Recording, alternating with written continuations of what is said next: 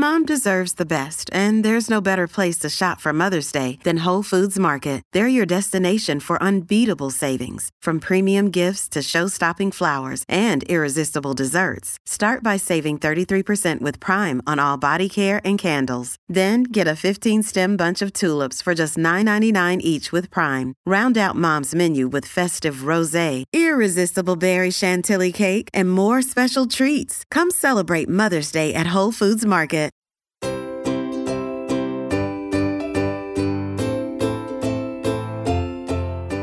Sitting, solids, cooing, crawling. There are so many exciting milestones to look forward to in your baby's first year. But sometimes keeping track of them all can be a little overwhelming. And what if your baby's not rolling by the time your friend's baby did? Or what if she's a late talker or walker? At what point should you actually seek help? If you've experienced anxiety over your baby not meeting certain milestones, you are not alone. I've been there, and so have the moms you're going to hear from today. This is Newbies. He's gorgeous. It's a girl. Surprise! The whole family's here. So when are you having the next one? It's just poop. Ready for another? Wow, you look really tired. Ready to go back to work? Yellow poop? Seriously? Did you sterilize this? Sex? Now? You've got to be joking. You should sleep when the baby sleeps. She doesn't look anything like you. I thought you already had your baby. I did. Babies don't come with instructions, so there's Newbies, helping new moms and new babies through the first year. Welcome to Newbies. Newbies is your online, on-the-go support group guiding new mothers through their baby's first year. I'm Natalie Gross, mom to a 3-year-old boy and a baby girl. We've got a great show today talking about baby milestones and the anxiety that can often come with them. Now, if you haven't already, be sure to visit our website at newmommymedia.com and subscribe to our weekly newsletter, which keeps you updated on all the episodes we release each week. Another great way to stay updated is to hit that subscribe button in your podcast app. And if you're looking for a way to get even more involved with our show, then check out our membership club called Mighty Moms. That's where we chat more about the topics discussed here on the show. And it's also an easy way to learn about our recording so that maybe you can join us live. I'd like to introduce our panel of mom guests who are with us today. We have Megan Husak and Rachel Brown. We'll also be meeting our expert pediatrician and mom, Dr. Mona Amin, a little later in the show as well. So mamas, thank you so much for being here. And let's kick it off with some introductions. Tell us about you, your family, and where you're located. Megan, do you want to go first? Sure. I'm Megan. I have a almost 21-month-old little boy. Me and my husband's been married for almost 5 years. And we live in Newport News, Virginia. Great. Well, it's nice to have you on. Rachel, what about you? Hey everyone, I'm Rachel. My son Luca is almost a year. He'll be a year in a couple weeks. My boyfriend and I live in Springfield, Virginia. Great. Nice to have you as well. So what have been your experiences with your babies meeting or not meeting, these traditional milestones that we talk about? Well, my son didn't even meet the milestone of fully gestated. So my anxiety started 5 weeks before that was supposed to happen. And it's just feeling like a race ever since. I'm part of some due date groups on Facebook, one for March when he was due and one for February when he was born. And his milestones are meeting with his gestational age. But then I see all these February babies doing stuff. And I'm like, wait, my son hasn't done that. Is he supposed to do that? Why is that one saying mama? Mine can barely say dada. So it's just been anxiety from the beginning.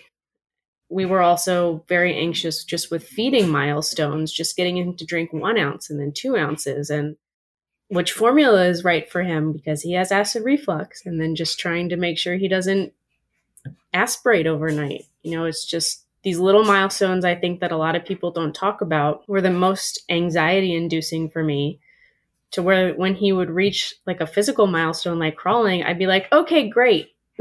Like I feel like I had less of a reaction than other people because I had more anxiety for mini milestones almost. Mm-hmm. Megan, what about you? Kind of to piggyback on Rachel, we knew since Ethan was born so early that he was going to be behind on things. So we were already mentally preparing us.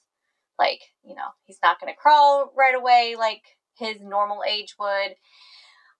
He's not going to walk and talk. Everything's going to be behind. How early was he born, Megan? he was born 24 weeks. Okay. Adjusted, he should only be like 18 months. So we were kind of, going back and forth, but we knew like, okay, just he'll catch up when he can. But when those milestones came, it was still like disheartening. I remember one of his visits to his pediatrician, they had us fill out a form to see like a typical what you would at a, how's your baby developing and for his age. And he wasn't even on it. Like I was in tears crying because I'm like, this is just another reminder that my baby is behind and quote unquote not normal. So it was really disheartening. I mean, he just started like fully walking consistently within the last 2 months. But prior to that, like we were still crawling, other kids his age, even his age, like adjusted were way ahead of him. And it was very disheartening. And we were constantly like, okay, what's the next thing that we have to do? What's the next thing? And didn't really get to enjoy those moments of, oh, you said your first word, or, oh, you took your first steps. It was, we have to catch up. We have to catch up. And it really was like, I felt like another thing that was taken away from us since he was born so early of enjoying these milestones and when they hit it, and then feeling like your kid is different because he's not like little Johnny, next to him who is doing all this other stuff. Mm-hmm. So did either of you seek help or support for your baby, like whether that's physical therapy or, food therapy, things like this? Or did you seek help for yourself to try to, get that anxiety under control? For us, our pediatrician, she was a preemie herself, and she really liked working with preemie babies. So she always gave us all of the information, but she was always like, it's not time to get help yet. Give him a couple more weeks. And if he didn't meet it by his gestational age, his gestational age, then she would have given us a referral. But he did ultimately smile when he was supposed to smile, which actually that was like the first major anxiety inducing big milestone for me, because he was a potato for so long. And I mean, he was like almost 10, 12 weeks the first time he smiled. And it wasn't even at me. It was at some random lady he'd never seen before. So even though we were open to seeking help from outside of just our pediatrician, we never actually needed to go there.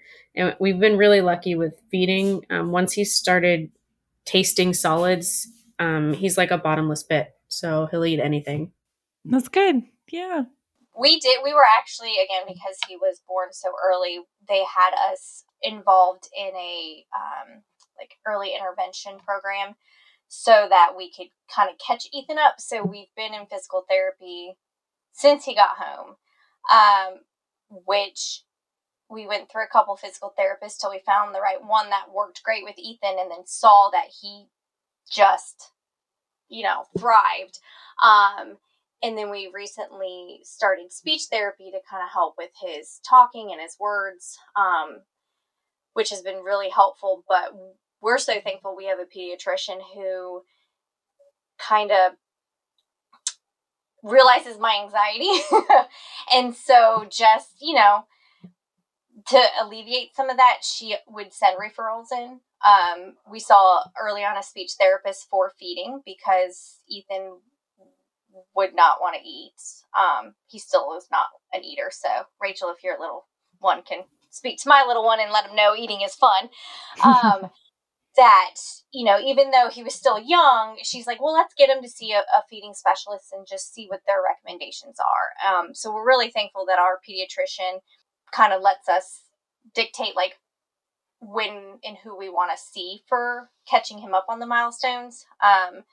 But we also are thankful that Virginia has that program that allows, easier access to services for a premature child. And even services we wouldn't even think of, they have available and are always checking in on us to make sure, we don't need anything. Mm-hmm.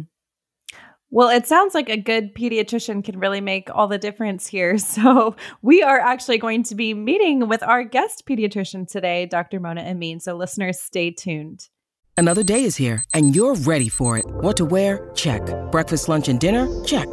Planning for what's next and how to save for it? That's where Bank of America can help. For your financial to-dos, Bank of America has experts ready to help get you closer to your goals. Get started at one of our local financial centers or 24/7 in our mobile banking app. Find a location near you at bankofamerica.com/talktous. What would you like the power to do? Mobile banking requires downloading the app and is only available for select devices. Message and data rates may apply. Bank of America N.A., member FDIC.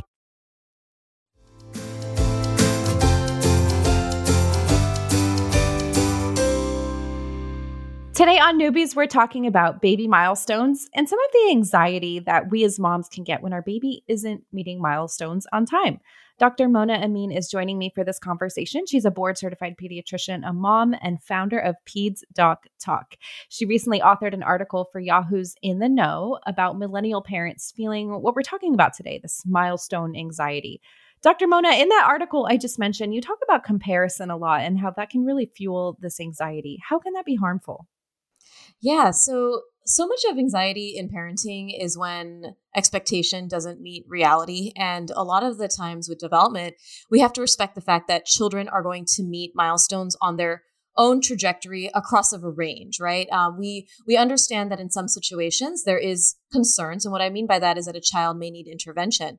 But when we start to compare, and example being going on a social media page or Facebook or, a mommy group and starting to look at, well, my child is this age and another child is the same age. Why are they doing everything better, quote unquote, than my child?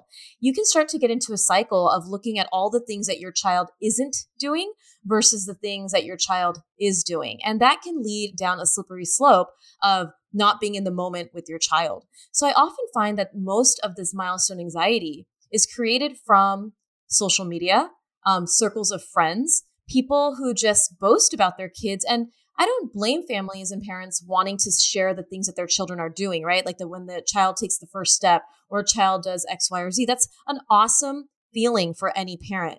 But when you're dealing with your child maybe being on that lower end of the spectrum of not being able to meet that milestone early or on time, or maybe they're a little bit later, it can lead to you feeling, well, why is my child not doing that? Am I not doing enough? What is wrong with us? When in reality, we respect the fact that children are unique, that they may meet milestones a little bit later. And our role as parents is to look at the child in front of us, say, here is what they are or are not doing. Do I give this some time? What are the things I can do to foster this development and help them, guide them to reach these milestones?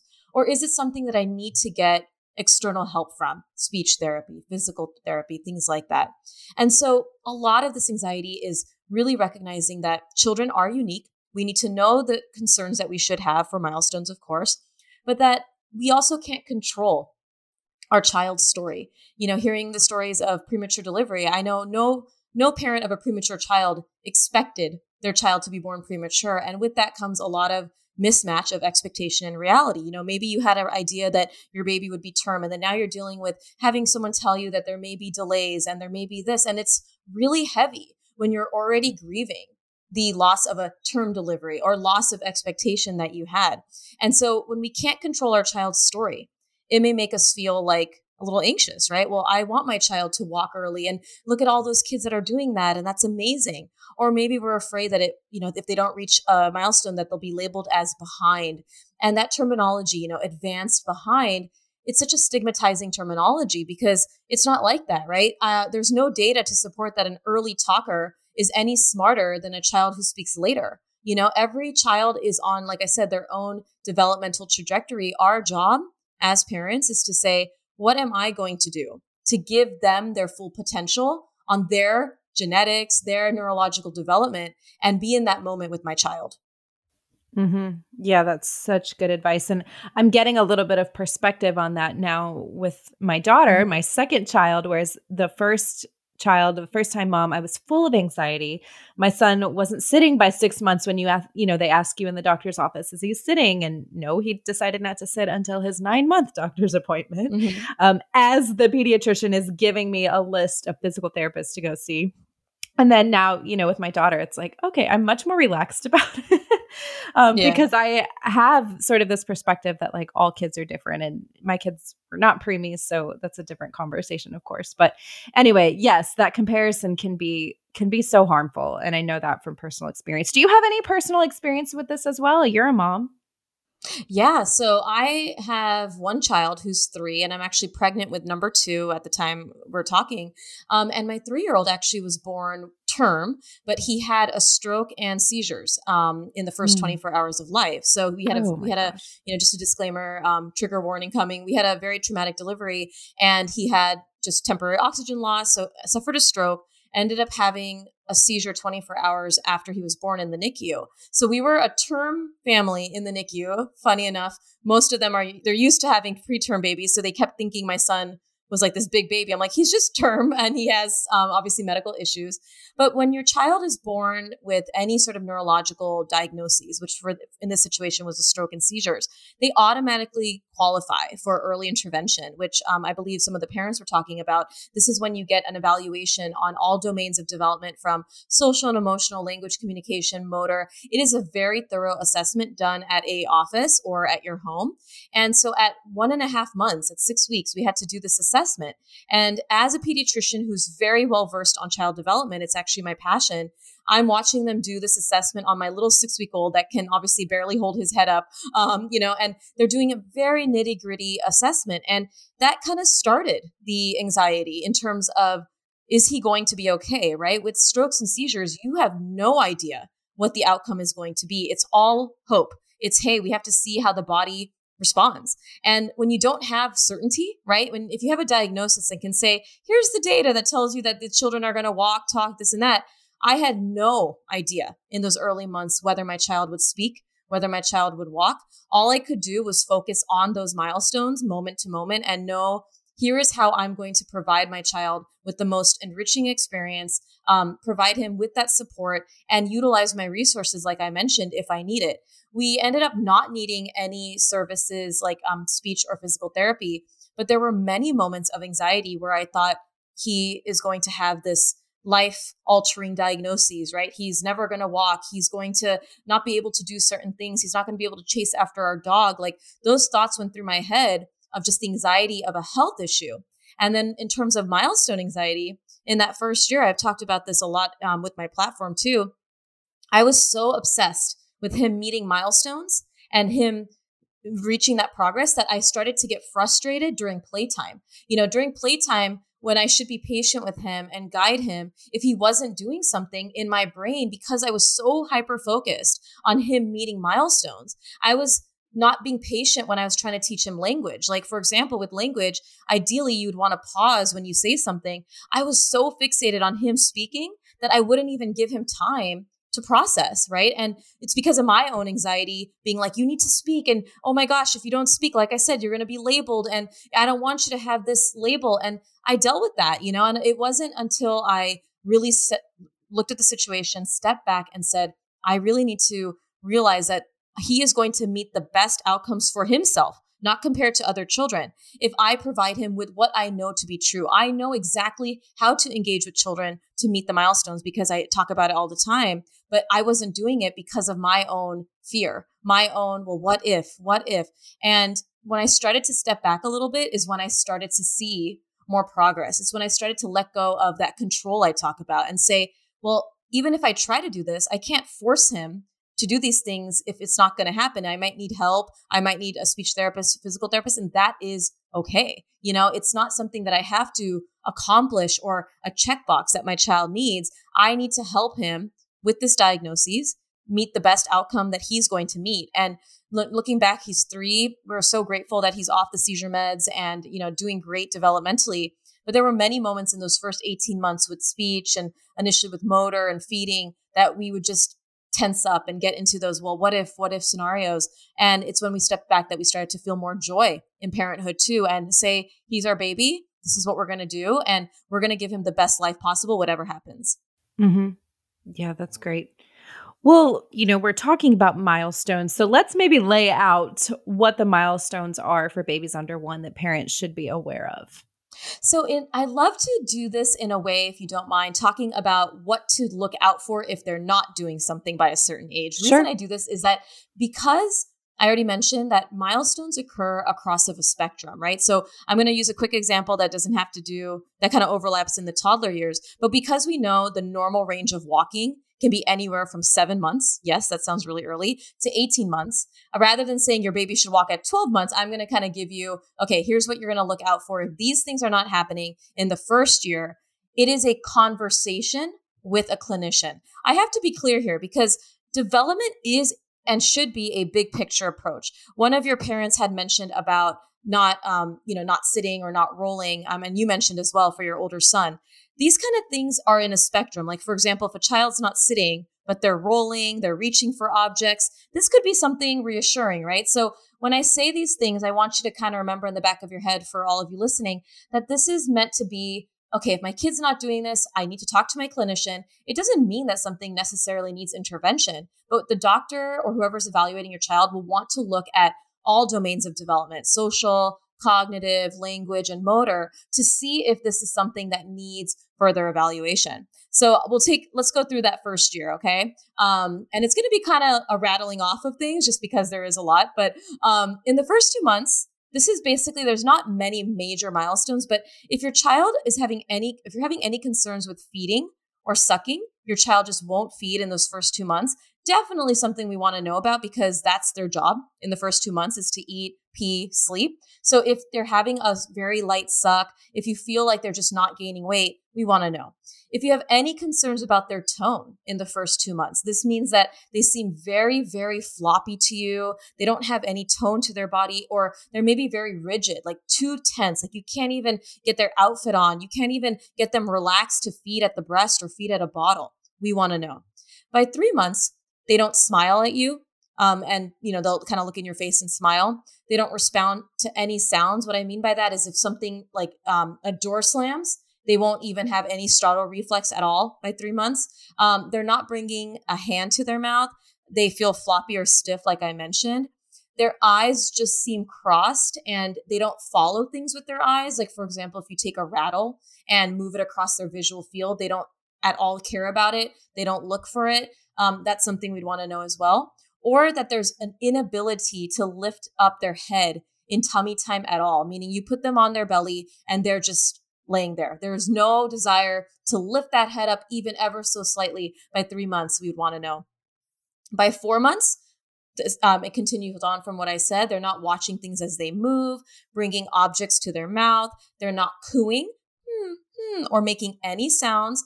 They can't hold their head steady while sitting. So in a seated position, they just are continuously like a bobblehead doll. Like you can't get any sort of head control at all. We'd also want to know, and including in tummy time.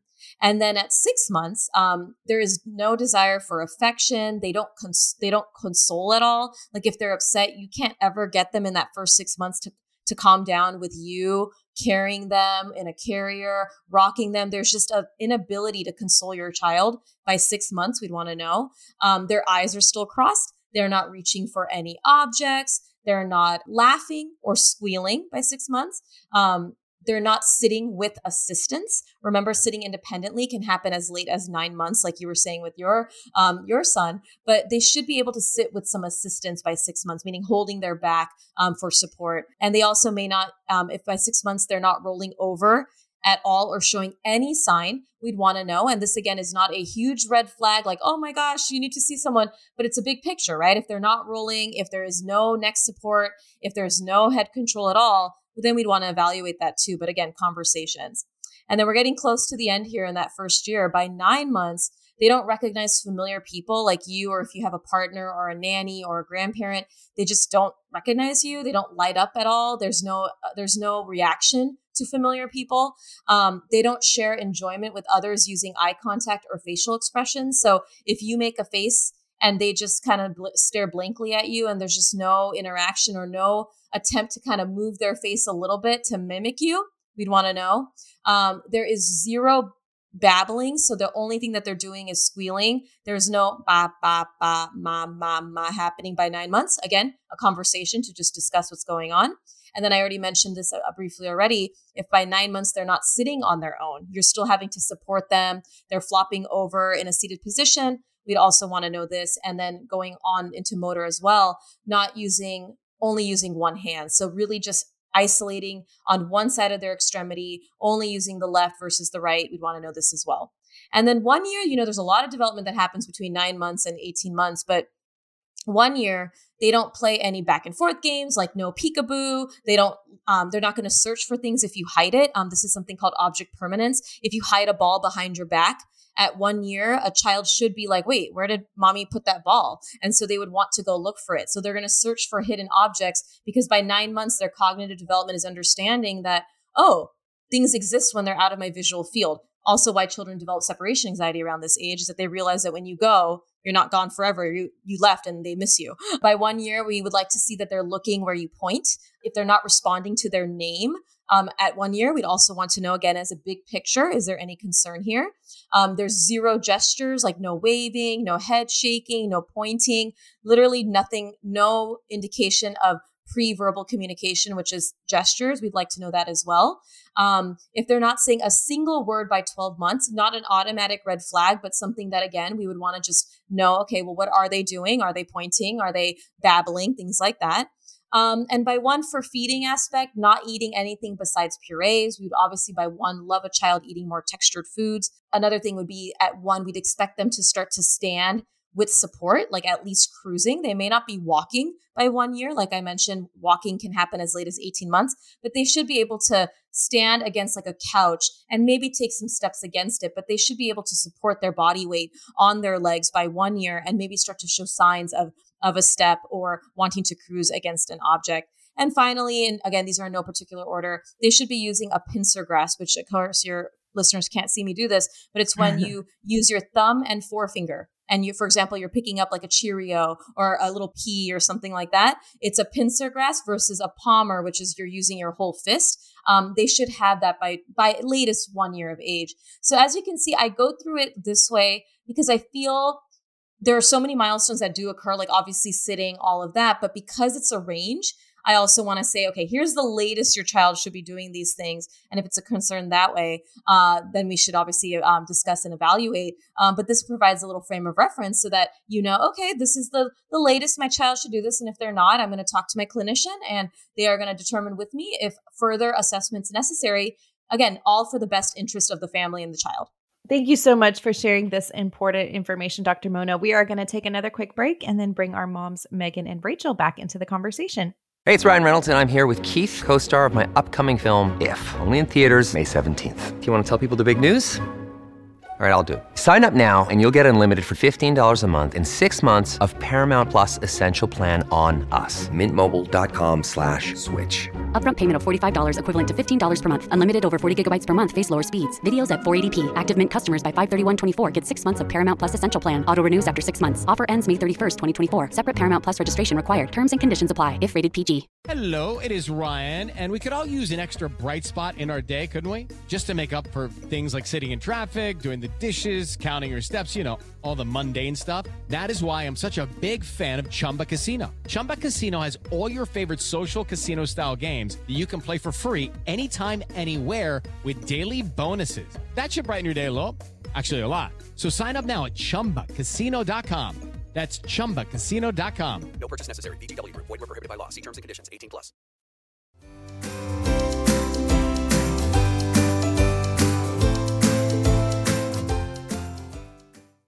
All right. Welcome back, everyone. Dr. Mona, before we kind of get into the larger conversation, I want to know these milestones that you just discussed. We have some preemie moms on the call. How does this apply to preemie? Should they be using the adjusted age for that? Yes. So I love this conversation. I'm happy to have two moms who do have premature babies because it is different. So yes, we do adjust for age, and we adjust for age up until 2 years of age. And 2 years chronologically, meaning from the time that they're out of the body. So 2 years. And the reason we do this is because we understand that because they were born early, and we'll go over how to calculate this, because they were born early, we do allow them a little bit of leeway to say, okay, because of their prematurity, it makes sense that they may not be doing a certain milestone at the same age as a child who is term. Okay. So let's do an example. So technically, the old recommendation was using 40 weeks as the being term. Now they're saying 39, but I'm going to keep it as 40. Okay. So knowing that 40 weeks is considered a term baby. So if your baby was born at 32 weeks, so that is premature. And prematurity is anything before the 37th week. And then of course you have like different rates of early versus early preterm versus just late preterm. But 32 weeker and 40 weeks knowing that's term. So that's a baby who's 8 weeks early. 40 minus 32 is 8 weeks early.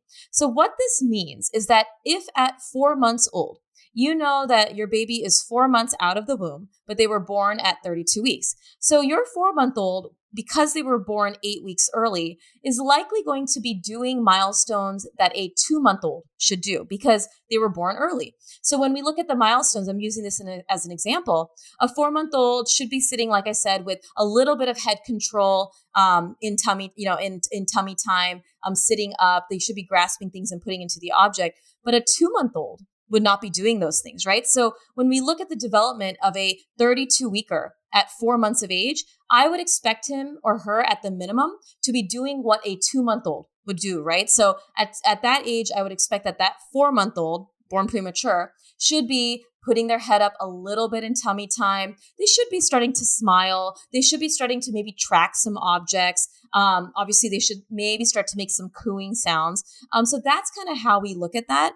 And we do see a lot of great development in children, and including premature babies, that by 2 years of age, we start to see this correct itself. Of course, there is some reality that there is going to be some interventions that are needed, maybe some speech or physical therapy.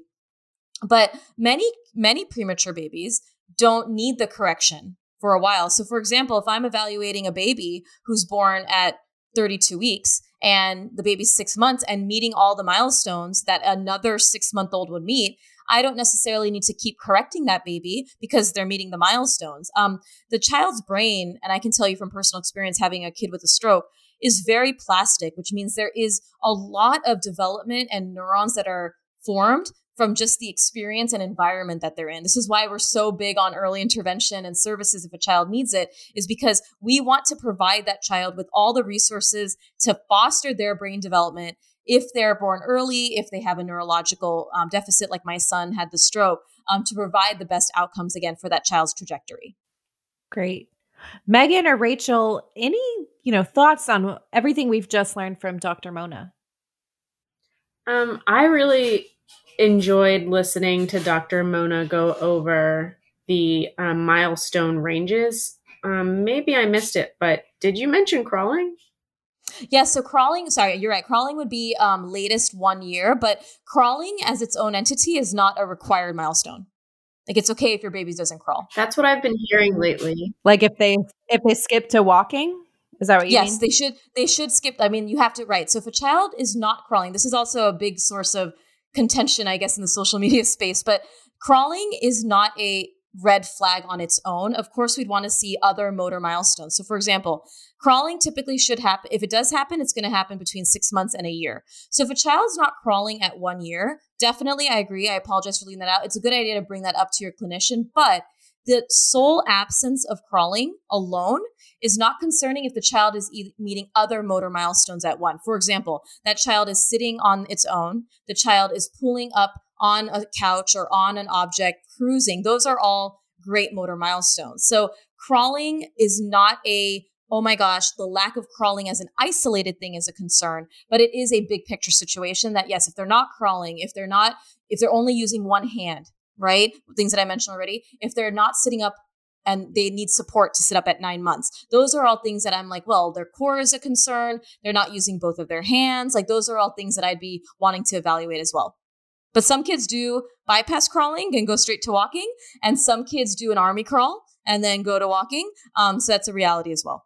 It is a contentious issue in my mom's group lately where if somebody's child isn't crawling, there's a plethora of moms commenting, it's not technically a milestone anymore. And it's just, it's nice to hear, from an expert. I love that you brought it up, because even a lot of developmental specialists on social media, like, you have to crawl. If you crawl, if you don't crawl, oh my gosh. And I love that we discussed that, because there is some nuance to it, right? It's not like, if it's that plus other things, 100%, but it's not like that alone is like, wow, your child is not going to meet all the milestones that they need to meet. So I love that clarification.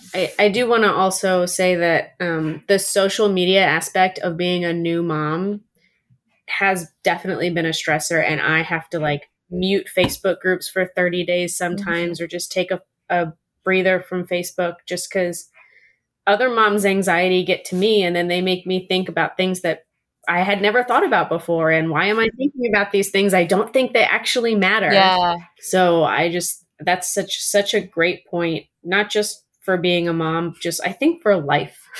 Social media just has too much influence on us. I feel like I used to be on mommy groups before I had my son, meaning when I was pregnant, I was on a physician mommy group. And the amount of anxiety, I agree with you, that caused me as a pediatrician, because there was so much misinformation and so much like worry. And there was little sharing of good things. It was all bad, like things that are not going great. And I'm like, man, I just need some hope in my life. So I muted it, I got off, and then I created my own Facebook group with moms. And my rule is that we're not allowed to share certain things. Like, you can only ask for advice if you're going through a situation and you need the connection. Like, I love Facebook groups for connection. Like, if you have a child who's not crawling, I want you to reach out and say, hey, if you had this issue, what did you do? Versus, hey, I'm just looking like open-ended suggestions, diagnoses, because those people don't know your child. Those people don't know what the situation is. They're not asking you all the questions I'm going to ask, which is, what else is your child doing? They're going to say, oh, bad or good. There's not a lot of nuance, because they're not trained to be. Clinicians should be trained to be, not everybody, but that's our job to say, let's look at the big picture. And most people on social media have tunnel vision. They're not looking at the big picture. They're just looking at their own personal experience. And that is very one-sided, right? So we need that unbiased, nuanced perspective, which, I completely agree with you. And that adds, like I said, to that anxiety of what is going on. And you just said it perfectly. Is there something I should be worried about and I wasn't even thinking about? And oh my, that's not a fun place to be. Mm-hmm. Yeah. Absolutely. Megan, any thoughts from you? Kind of piggyback on the social media. I know when Ethan was in the NICU, I kind of joined various like NICU, surviving NICU moms, stuff like that. And it was a good thing and a bad thing at the same time. Even now, as people are like, oh, my baby's, 2 years old, but not doing this. And it makes you stop and go, wait, is Ethan doing that? Like, I don't even know. And then seeing the trends on, social media, TikTok, of what you should and should not be doing for your kid, where your, child should be. And it is very overwhelming, and sometimes can cause some increased anxiety. But on the other hand, there is some out there that it's like, I didn't even think about that. Like, especially with our issues with feeding, we've gotten a couple tips off of how to convince our little one that, feeding is fun, eating is good, all of that fun stuff. But it definitely can be, especially for a new mom, and this being my first as well, overwhelming. And all the advice that is sometimes unsolicited, because people just know versus, are you a medical person? Are you familiar? Are you a clinician that this is what you specialize in? So it can sometimes be very overwhelming. Yeah. Well, Dr. Mona, I'll let you have the last word here. Any last thoughts about this topic of milestone anxiety as we wrap up? Yeah, I think this is such a healthy and important conversation. And sometimes even just talking about the realities helps our anxiety, right? When we're like feeling like, am I alone in this? We're not alone. I mean, I wrote that article that you alluded to at the beginning of this conversation because I see it. I see it as a reality. And I'll be frank, I see it more with my platform. I do have a social media presence.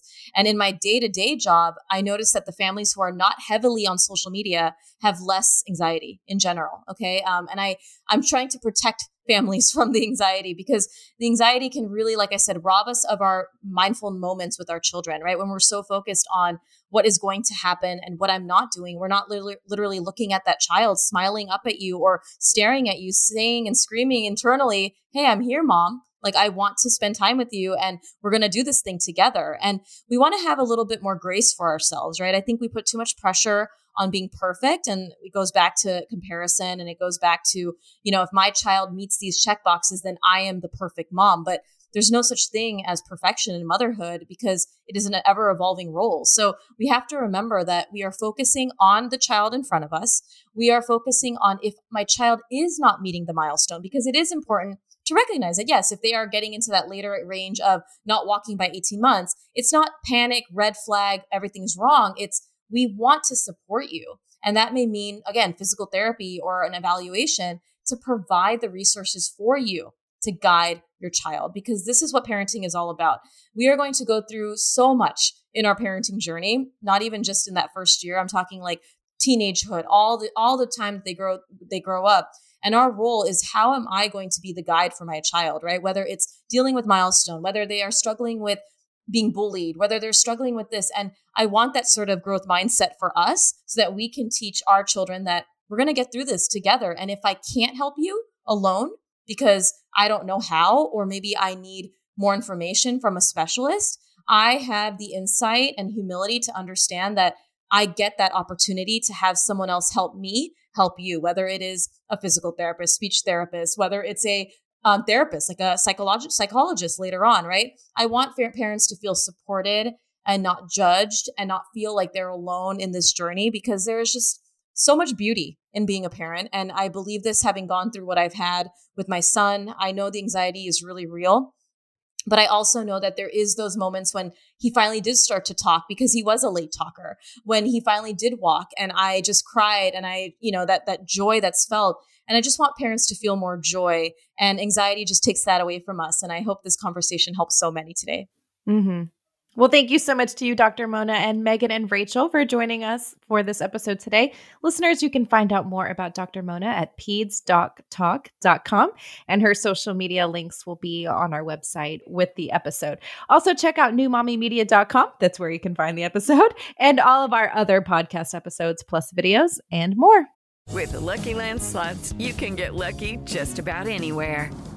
This is your captain speaking. We've got clear runway and the weather's fine, but we're just going to circle up here a while and get lucky. No, nothing like that. It's just these cash prizes add up quick. So I suggest you sit back, keep your tray table upright, and start getting lucky. Play for free at LuckyLandSlots.com. Are you feeling lucky? No purchase necessary. Void where prohibited by law. 18+ terms and conditions apply. See website for details.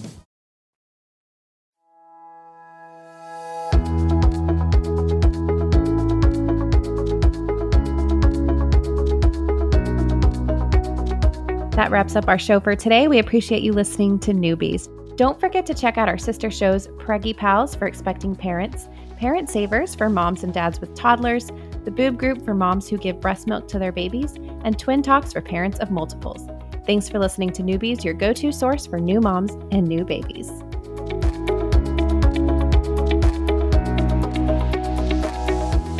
This has been a New Mommy Media production. The information and material contained in this episode are presented for educational purposes only. Statements and opinions expressed in this episode are not necessarily those of New Mommy Media and should not be considered facts. While such information and materials are believed to be accurate, it is not intended to replace or substitute for professional medical advice or care, and should not be used for diagnosing or treating healthcare problem or disease or prescribing any medication. If you have questions or concerns regarding your physical or mental health or the health of your baby, please seek assistance from a qualified healthcare provider.